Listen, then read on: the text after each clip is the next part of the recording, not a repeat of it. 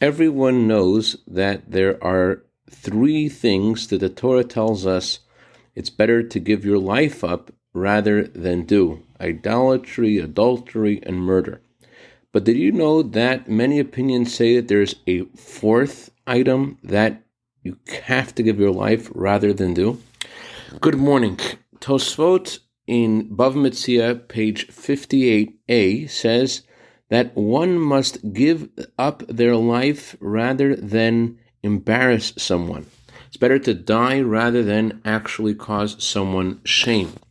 But what if you have already caused a person shame and you want to fix things? So certainly you should ask their forgiveness, but beyond asking their forgiveness, there's something there. What do you do about that? I want to share with you a letter the Rebbe, I'm paraphrasing from the Hebrew.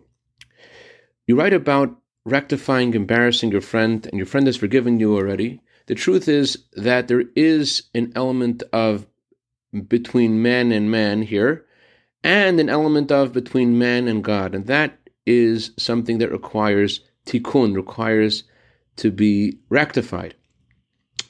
And whenever you try to rectify something, you have to focus on the item itself that was broken and to fix that exact item.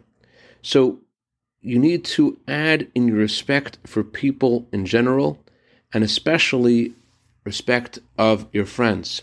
And since most of the time the reason why people embarrass other people is because they get angry or because of arrogance, you need to go to the other side. As Maimonides says, if you find yourself gravitating to the wrong side of the spectrum, you need to go to the other extreme. I'd like to dedicate a minute of Torah today to Kobi Almag in honor of his birthday tonight for year of bracha v'atzlacha begashmius v'ruchnius. Have a wonderful day.